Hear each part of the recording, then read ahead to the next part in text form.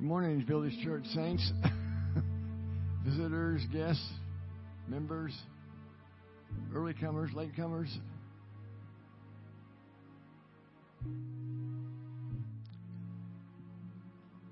We welcome you to the Village Church, where our mission is to know Jesus, to enjoy Jesus, and glorify Jesus at all times.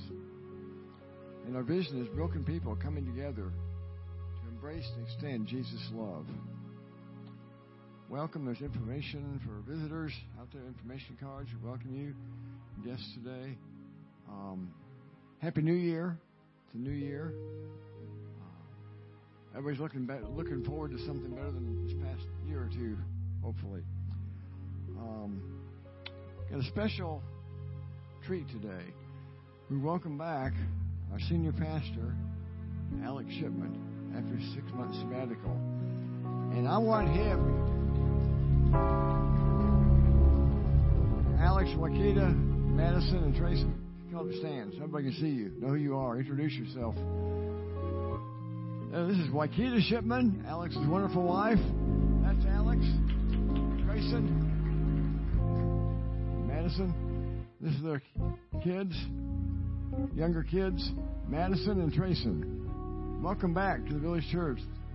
We look forward to hearing from you next week after the worship service. Welcome. Okay. Welcome back. Let's go. Okay. Good to have them back. Just a reminder, the nursery is open for those that need the nursery, want to use the nursery. And at the Village Church, we believe that the giving of tithes and offerings is an act of worship. You may give online, plate in the back, or mail a check to the Village Church on Virginia Boulevard. And for more announcements, I won't belabor that. I think y'all can read on the back of the bulletin if you have one. If not, there's still some out there. There's several information notes there about next week or two, activities and village groups and corporate prayer. So make those available as you see those. And if you have any questions, concerns, you can talk to one of the elders. Or you can talk to Alex. Okay. That'll be good.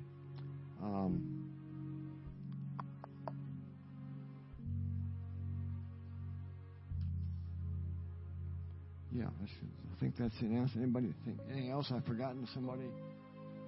Nobody. Okay. Welcome again to the Village Church. Happy New Year, and let's praise God to be thankful. I think for a new year, we can come together on a day like this as His people together to worship and praise Him and give glory to Him for all He's done, and He's doing in our lives, in our community, in our world. Let's give praise together today as we worship Him.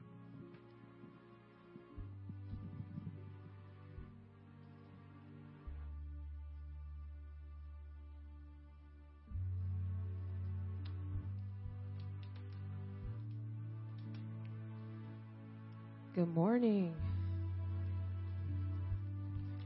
This is the day that the Lord has made. Let us rejoice and be glad in it. I was glad when they said unto me, let us go into the house of the Lord. Y'all know I like sunny days, and it's kind of gloomy outside. We're going to praise the Lord anyway. Amen. Amen. Well, I want to share what has become in the past year or two one of my favorite verses with you as we prepare. Just take a few moments to prepare our hearts and our minds for worship. And one of my favorite verses comes from the book of Psalm. It's Psalm 5:12. But I'll read a couple of verses right before that, and then I'll stop and tell you this is my favorite one. Okay. So verse 11 says, "Let all who take refuge in you be glad. Let them ever sing for joy. Spread your protection over them, that those who love your name may rejoice in you." And verse 12 says, "For surely, O Lord, you bless the righteous. You surround them with your favor as a shield." I love, love, love, love, love that verse. You surround them with your favor as a shield. So let's just take a few moments as we have come to the habit of doing, to just go before the Lord and think about his goodness. Have a little talk with Jesus. Tell him all about your troubles. Cast your cares at his feet, knowing that he cares for you. And then we'll get started.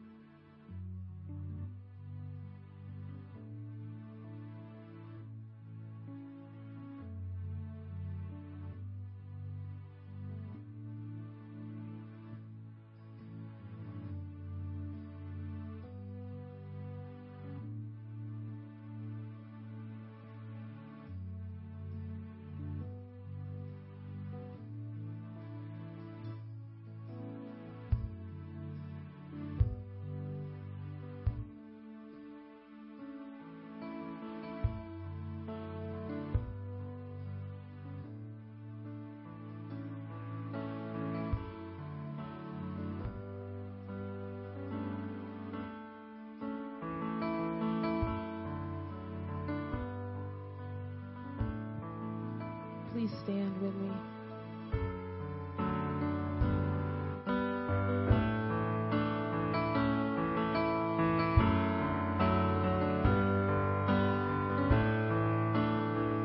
I will sing of your great love. I will stand in wonder of what you've done in this life. With my song testify, I will live and not die to declare. I will sing of your great love. I will stand in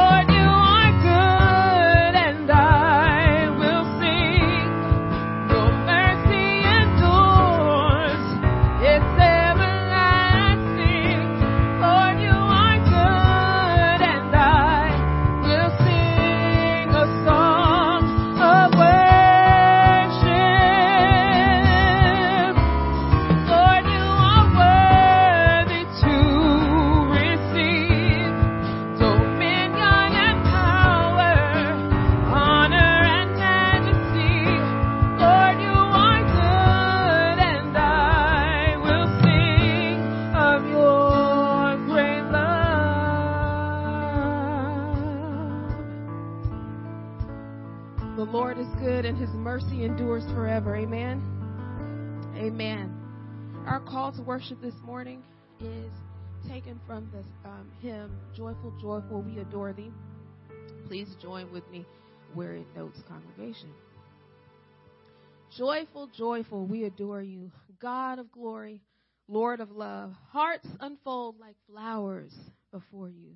That's beautiful. Hearts unfold like flowers before you, opening to the sun above. Melt the clouds of sin and sadness. Drive the dark of doubt away. Giver of immortal gladness, fill us with the light of day. Amen.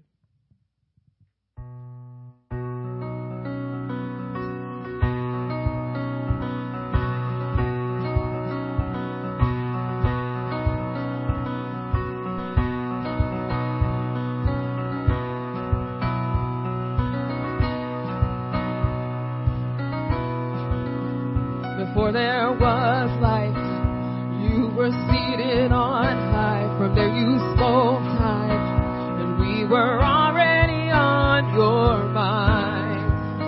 Can't explain your love without performance. You called us your own, couldn't afford it. With your blood you bought our freedom. Can't explain your love.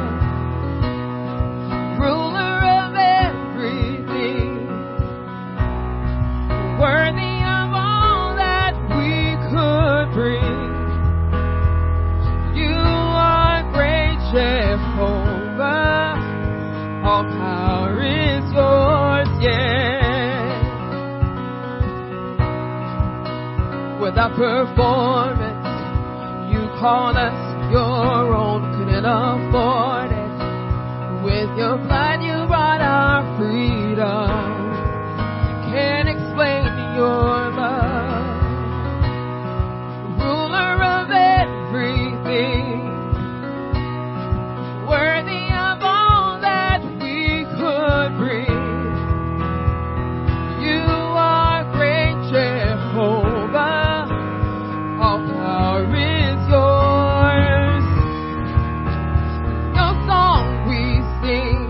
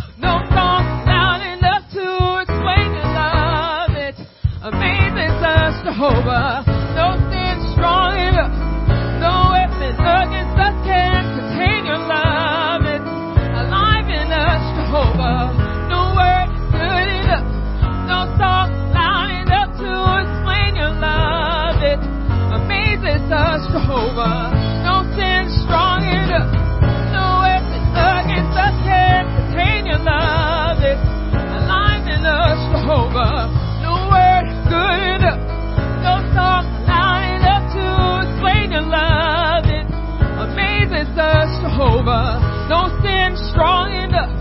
No weapon against us can contain your love. It's alive in us, Jehovah. No word good enough. No song loud enough to explain your love. It amazes us, Jehovah. No weapon strong enough. No weapon against us can contain your love. It's alive in us, Jehovah. No word good enough.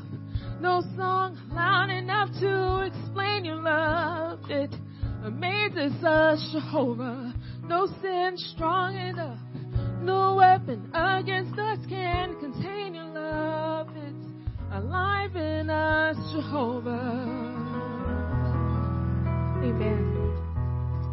You may be seated.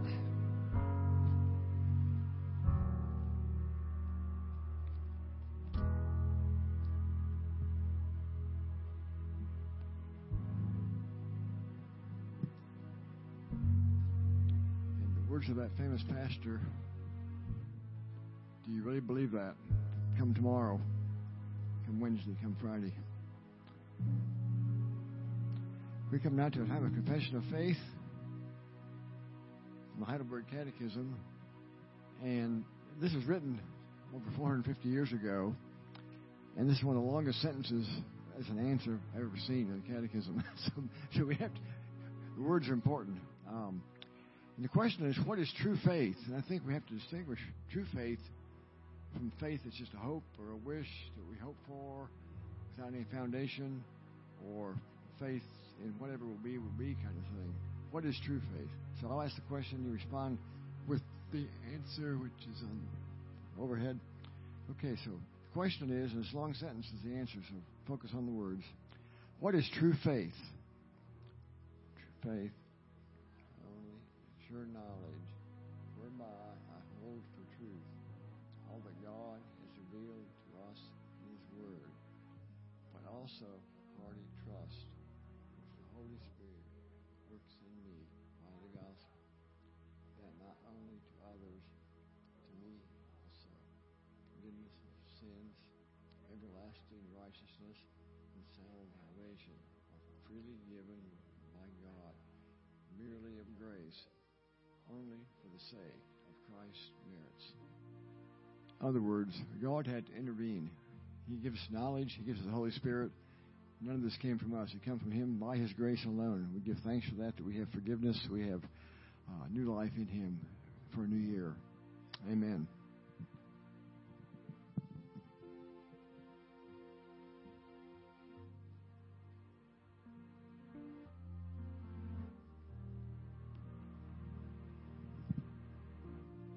Good morning again. Today's scripture reading comes from John, the 2nd chapter, verses 1 through 12. On the third day, there was a wedding at Cana in Galilee, and the mother of Jesus was there.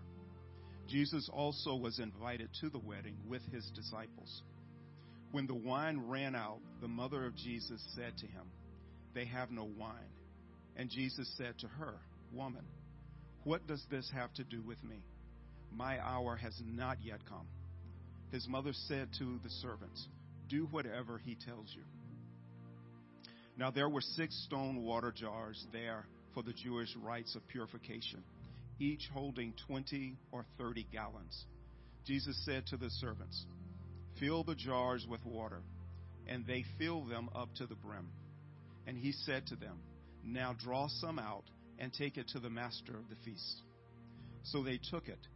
When the master of the feast tasted the water now become wine, and did not know where it came from, though the servants who had drawn the water knew, the master of the feast called the bridegroom and said to him, "Everyone serves the good wine first, and when people have drunk freely, then the poor wine.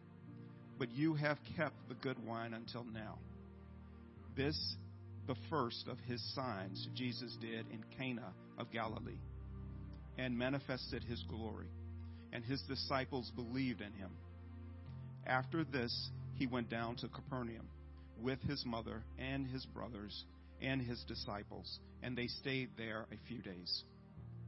Amen.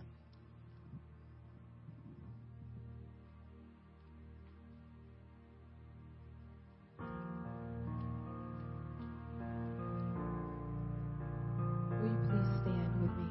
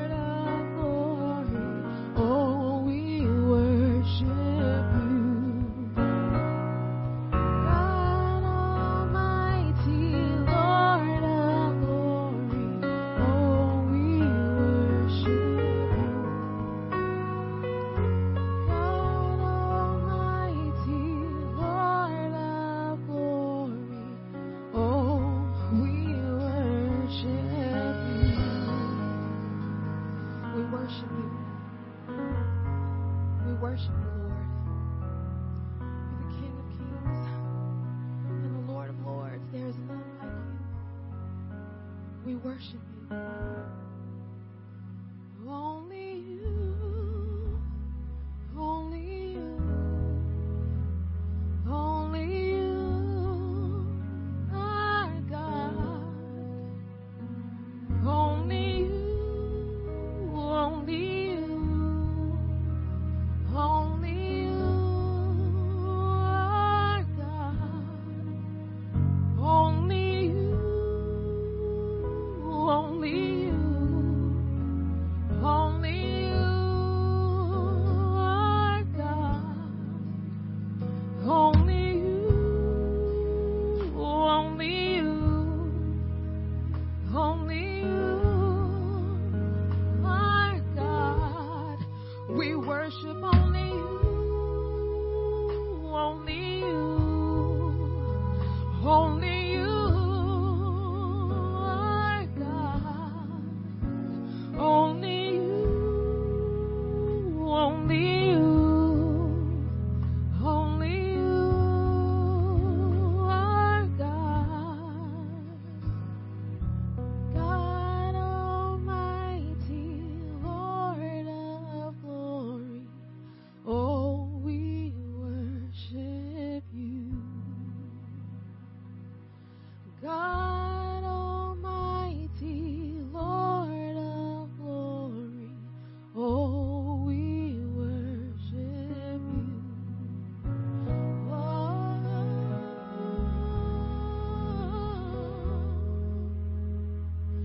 Oh, we worship you.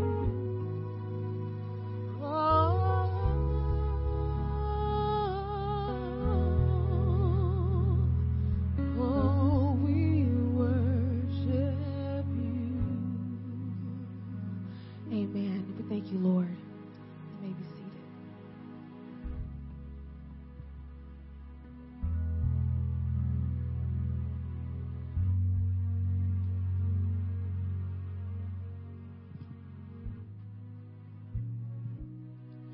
Please join me in a word of prayer. Lord, we worship you, the living God, the holy God, the only God.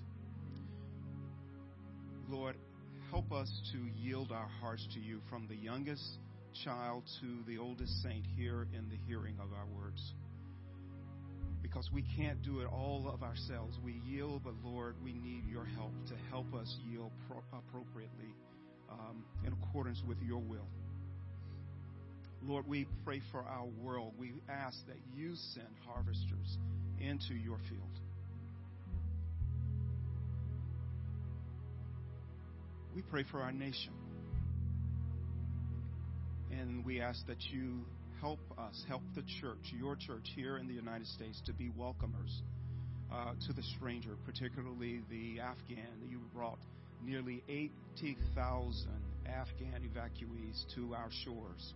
Lord, grip the hearts of your church and help us to welcome these individuals so that some would yield to your leading, to your spirit.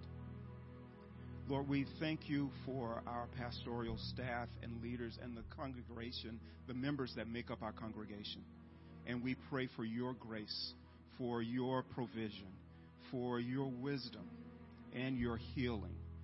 Many in our congregation, our families, our friends suffer with many illnesses. And Lord, we submit them to you and ask for your healing.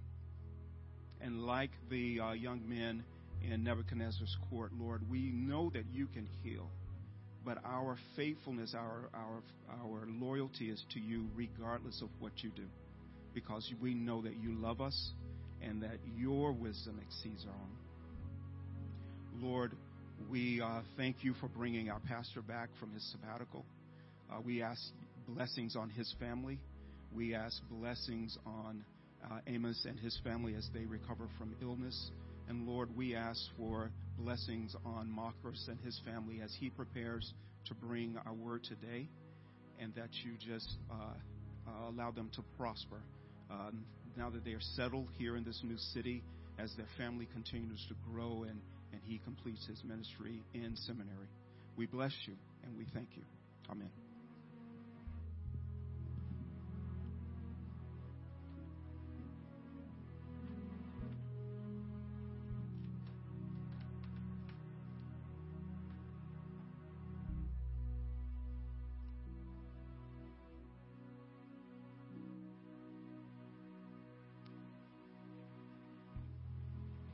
right, good morning. Good morning. Can you guys hear me well out there? Good. Well, good morning, Village family, and Happy New Year. Did everyone have a good holiday? Good. Now, this is my family's first New Year here in the Huntsville area, and nobody told me that I'd have to be dodging tornadoes while I was up here. So, didn't sleep as soundly as I wanted to last night. I don't know about you guys, but I grew up in Kansas City, so I'm used to tornadoes. And we just came here from Mobile, and in Mobile we have hurricanes. But the big difference between the hurricane and the tornado is the hurricane comes with an RSVP, and the tornado does not. So when the hurricanes come in, you have plenty of warning. You know what's going on. The tornado comes, and well, you're just eating dinner, and it sounds like there's a train outside. So we got to experience our first real tornado here in Huntsville last night. So I guess we're officially Huntsville residents now, right? So this is our first Sunday of the year, and I thought it wise for us to look at Jesus' first miracle. Amen? So we're going to dig into this text in John 2, verses 1 through 12, and we're going to look at how Jesus starts his miracles and his ministry. I think that's a perfect text for the beginning of the year. It's this wedding party, and I like to tag this text, a wedding party experiences Jesus. And it's my hope that through this sermon that we will find ways that throughout this new year we can also experience Jesus just as this wedding party did. Amen? So let's look at this text. It's John chapter 2, verses 1 through 12.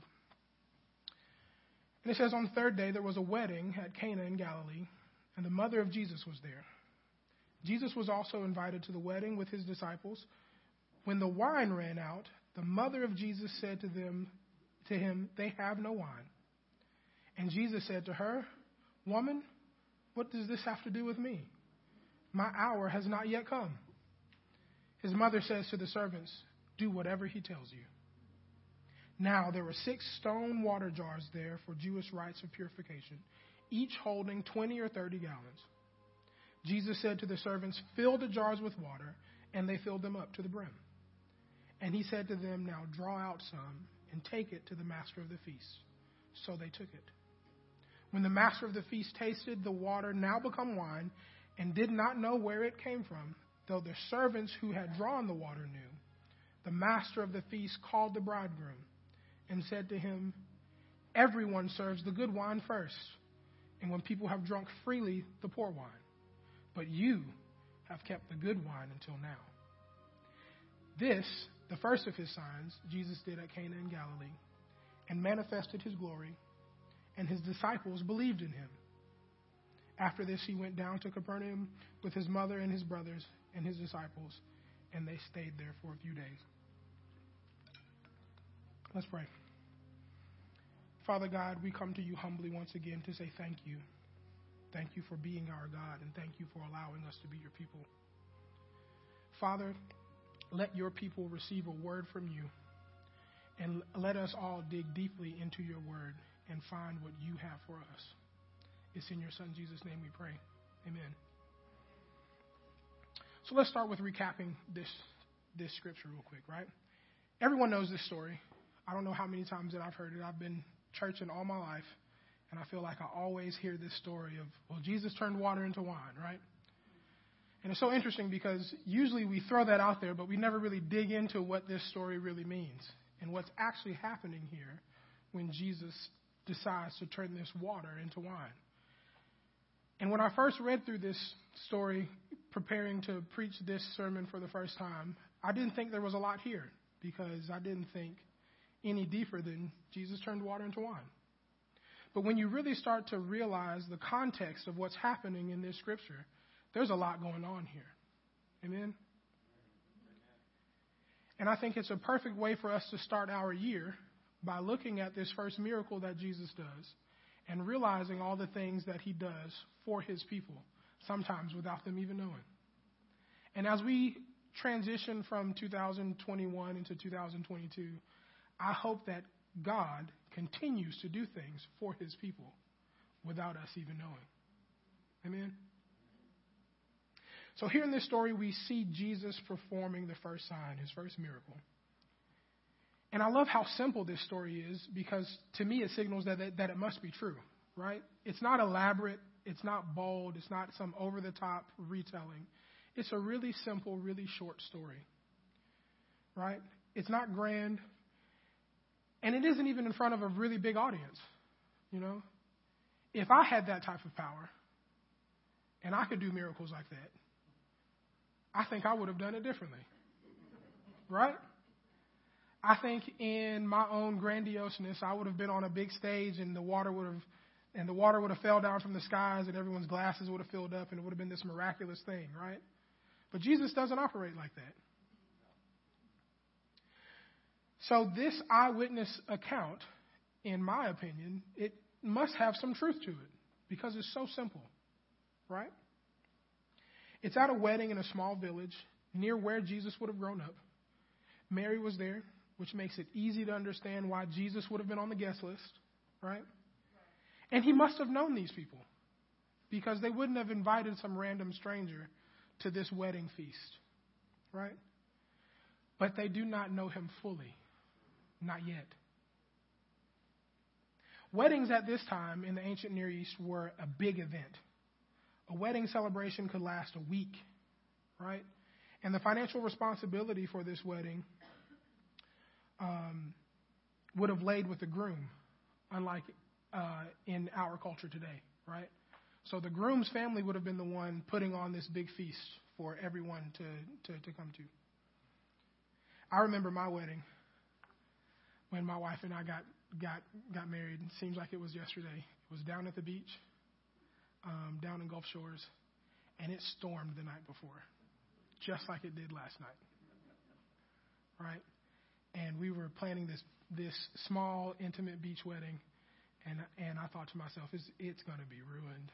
There's so much rain coming through, it's going to be terrible. Everything seemed to go wrong. We booked this date, and it was at the same time as the Hangout Fest. Anybody know what Hangout Fest is? If you're from down near the beach, Hangout Fest is the biggest festival, one of the biggest festivals in the nation. And it happens on Gulf Shores. The entire beach is all booked out. All these artists show up. And we unknowingly booked our wedding that same weekend. So there were no hotels.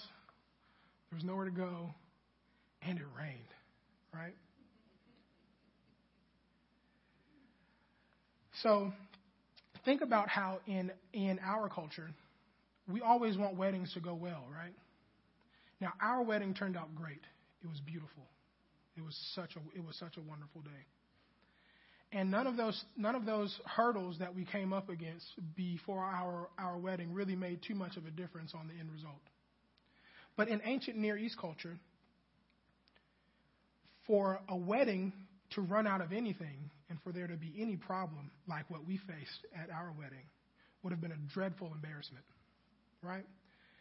It's a culture of shame and guilt for these ancient Near East people. And for a wedding party to run out of wine would have been probably one of the worst things that could possibly happen to them, right? The shame and the guilt of that would have spread across the entire area. Everyone would have known that they did a wedding and they didn't have enough wine. That would have been the worst thing that could have happened to them. It would have been shame on the family, and they would have looked at the husband as if he couldn't provide.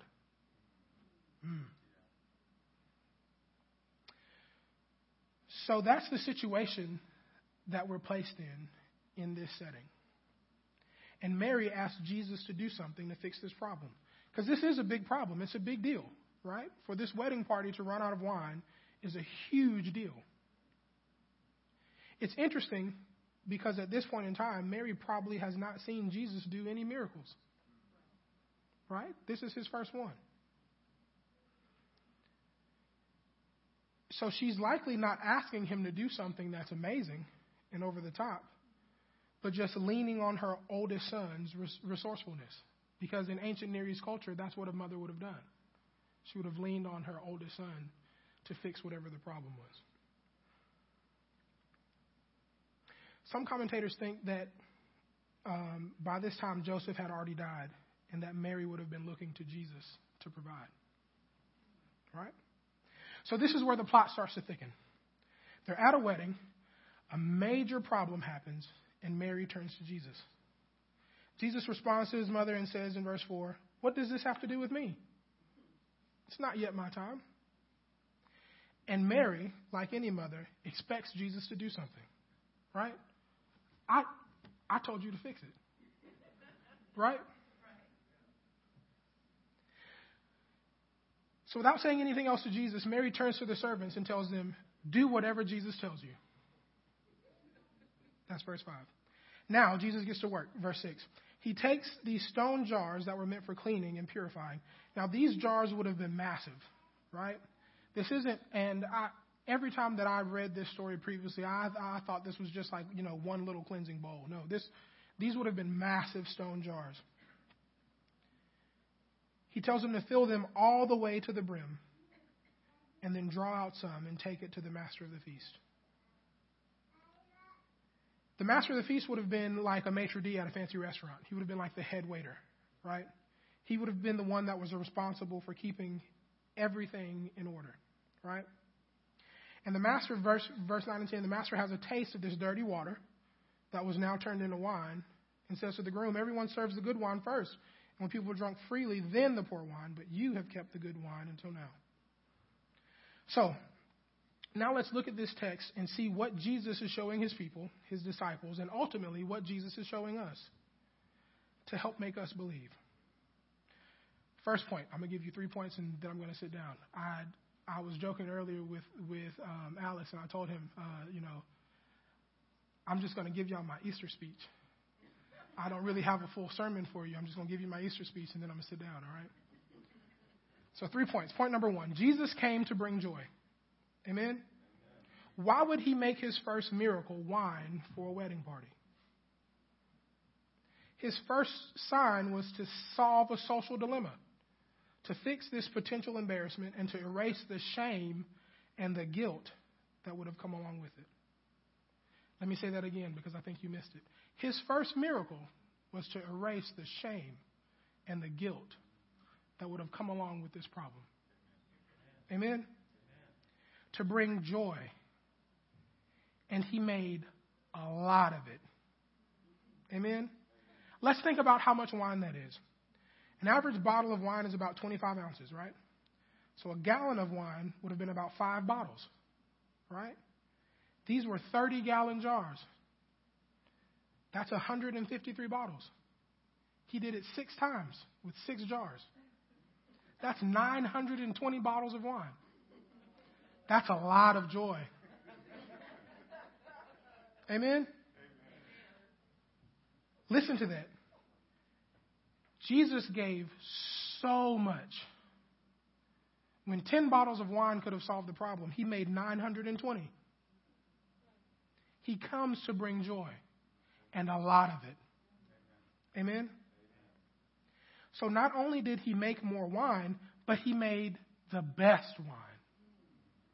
So he made 920 bottles of the best wine. Amen? He is the best MC. Jesus is the best master of the feast. Jesus throws the best party you could ever come to. The thing that I love about my job with RUF is that I get to throw parties for college students so they get to come and know Jesus, right? And this is an easy text to show them that Jesus throws the best party. He comes to bring joy, and a lot of it. So much so that it can erase the shame and guilt that comes along with our problems. Amen? Isaiah 25:6 says this: "On this mountain the Lord of hosts will make for all peoples a feast of rich food, a feast of well-aged wine, of rich food full of marrow, of aged wine well refined. And he will swallow up on this mountain the covering that is cast over all people, the veil that is spread over all nations. He will swallow up death forever. And the Lord God will wipe away tears from all their faces. And the reproach of his people will take away from all the earth, for the Lord has spoken. It will be on this day, behold, This is our God. We have waited for him that he might save us. This is the Lord. We have waited for him. Let us be glad and rejoice in his salvation. He's the best MC. Amen? He's the best master of the feast. He is the one that will provide. Look at how he shows that to his people here. Jesus came to bring joy, and he came to provide. Amen? Joy follows fellowship. He brings joy by being in relationship. He brought that joy because he was connected to those people. Amen? He's the best bridegroom. He's the best relationship. That was point number one. Jesus came to bring joy. Point number two. Jesus came to purify. Listen to this. Why would he use what he used? Jesus tells them to fill these jars, right? These ceremonial washing jars that, according to Jewish law in the ancient Near East, each jar would have held 30 gallons, and this likely would have been used for cleaning, right? For cleaning the hands and cleaning the feet of the people that came into the feast, and then cleaning the utensils that would have been used to prepare the food, and to clean the animals that would have been slaughtered for the food, right? So these 30-gallon jars likely weren't full, right? And they were likely dirty. So let's think about this thing. The party's already going, right? And they've already run out of wine. So they would have already used up all the clean water. So the water that was left would have been dirty, filthy, right? And Jesus has them fill these jars all the way to the brim, where there's no room left for anything else. And then he takes what they were using to purify and fills it up with wine. Nearly 1,000 bottles. Why would he do that? Why would Jesus take an unclean vessel, fill it up, and then make it new?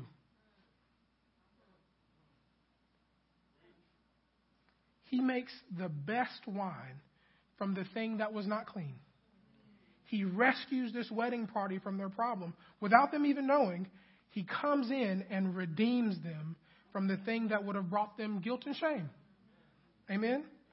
Again, in this society, guilt and shame would have been a huge problem. And look at what Jesus does here. He's the ultimate redeemer. He takes this dirty, unclean vessel, fills it all the way to the brim, so there's no room for anything else, and then he makes it the best. Amen? Can you see how Jesus is revealing himself to these people? He's not just turning water into wine. He's showing them who he really is. So we know that we need to be purified. Amen? And we know that we need to be washed. And we need to be cleaned. And we know that Jesus has come that we may be made clean. That we, a dirty vessel, can be filled up to the brim so that there's no room for anything else. And then Jesus can take us and turn us into the best thing. Amen? So what has Jesus revealed so far here? He came to bring joy. That was the what. He's the best master of the feast. He's the best bridegroom. Here's the how. He came to purify, right? By filling us up and redeeming us from the guilt and the shame.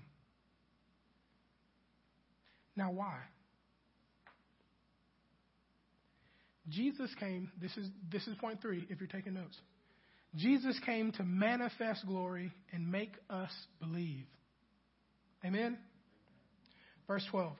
This is his first sign Jesus did in Cana of Galilee and manifested his glory, and his disciples believed him. This is the first time in the text that we see the disciples believe, truly believe, in who Jesus is and what Jesus has come to do and how he does it. One commentary puts it like this. The words, "My time has not come yet," is the first of 9 references to Jesus' hour, right? and this significant theme in the gospel.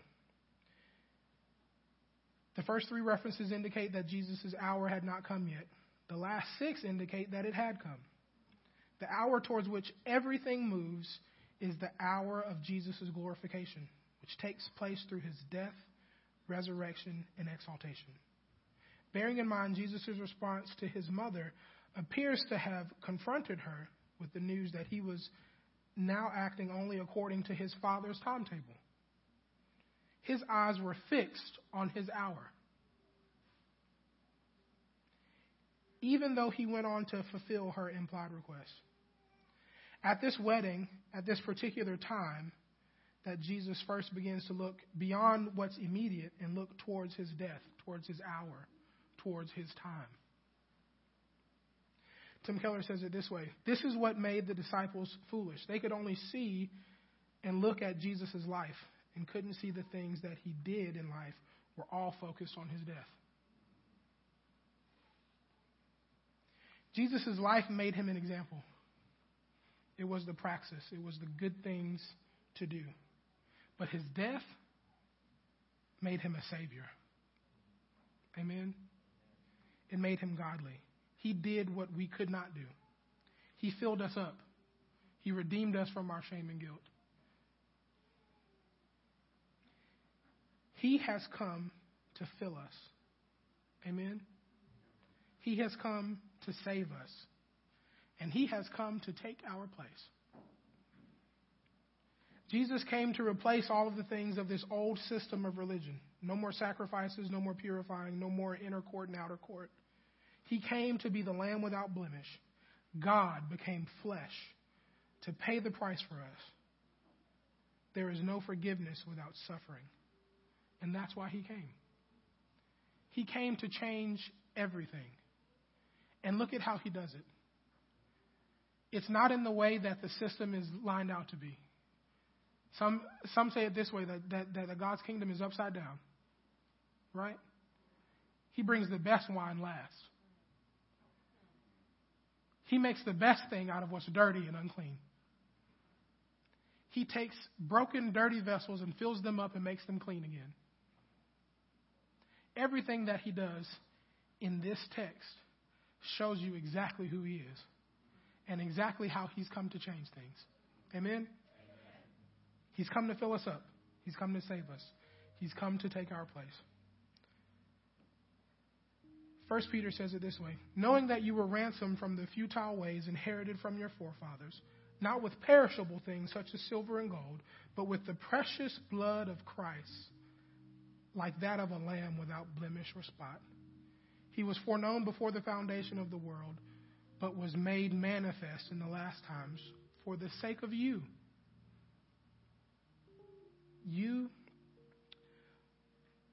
For the sake of you who through him are believers in God, who raised him from the dead, gave him glory, so that your faith and hope are in God. Jesus came so that we can believe in him. Amen? He came to bring joy. That was the what. He's the best master of the feast. He's the best bridegroom. He came to purify. That was the how. By redeeming us from our guilt and shame. Amen? And then he came so that we might believe and put our faith and our hope in God and in God alone. Amen? Let's pray. Father God, thank you for coming. Thank you for sending Jesus to fill us up and to take the unclean, broken vessel that we are and fill us till there's no room for anything else. And then not only fill us, but purify us and make us clean and make us new and make us the best that we could possibly be. We know, Father, that in this new year that we cannot do that on our own and that we need a Savior who became flesh, died for our sins, was wounded for our transgressions, but rose again so that we may be made whole. Father, thank you for your Son. And thank you again for allowing us to be your people. It's in your Son, Jesus' name, we pray. Amen.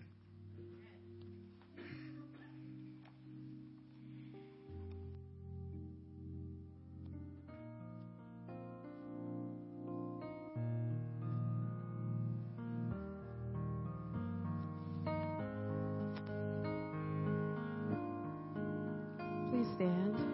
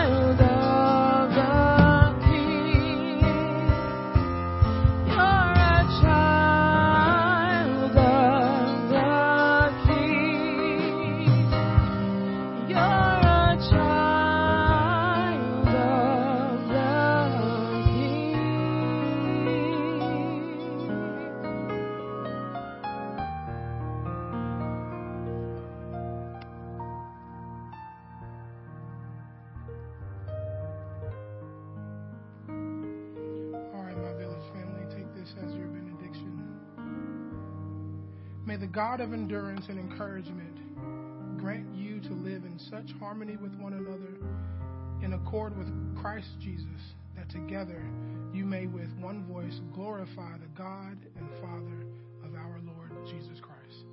Go in peace.